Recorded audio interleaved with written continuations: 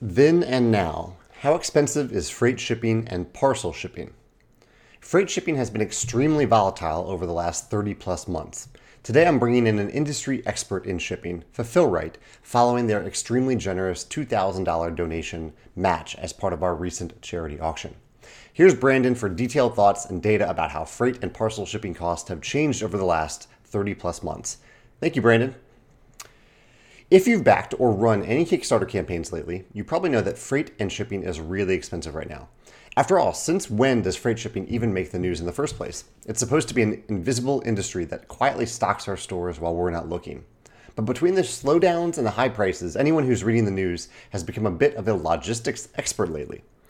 Sure, the cost of everything is going up, as the inflation rate has been between 8 and 9% for the better part of the year.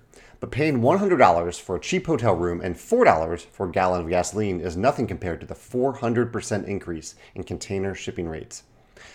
So exactly how expensive is it to fulfill a Kickstarter campaign right now? Here are some concrete facts and figures. First, to answer the question, you must break apart Kickstarter fulfillment into two parts: freight shipping and parcel shipping.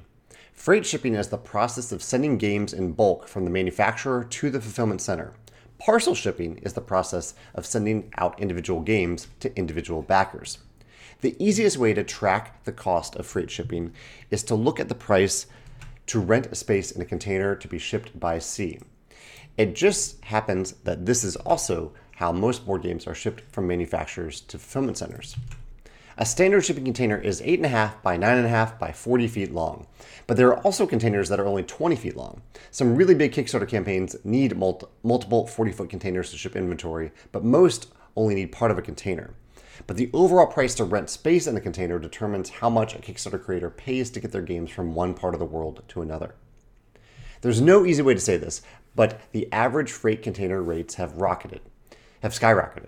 In July 2020, a container rate costs an average of around $2,000. 1 year later, in July 2021, it was over $9,000. It even broke $10,000 for a short period of time, an over five-fold increase.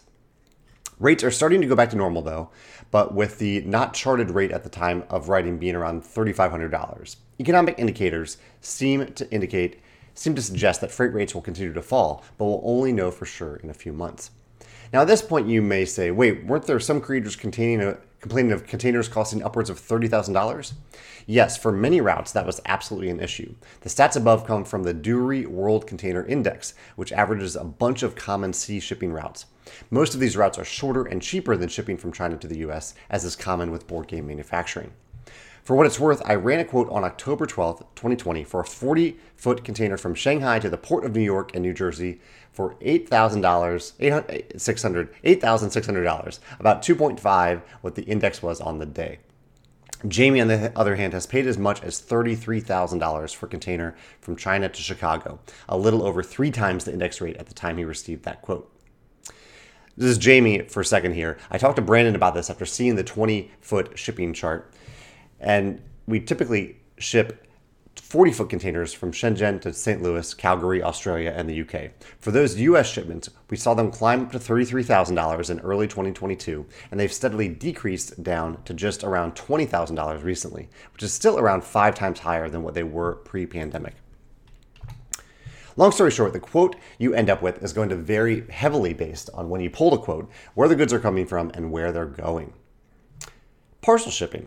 The other cost of shipping, parcel shipping, has increased at a relatively slow pace. In fact, the increases in parcel shipping costs have generally been lower than inflation. UPS and FedEx have kept rate increases in the 67% range between 2021 and 2022. Unfortunately, most USPS rates, especially flat rate boxes, have gone up by double digits in the same time frame, ranging from 10 to 24% increases. Here's a chart so you can compare apples to apples. As a general rule, Zone 2 shipping means the next city over, and Zone 8 shipping means across the USA. USPS flat rate boxes are limited only by size and do not consider weight of the items to be shipped or how far they have to go.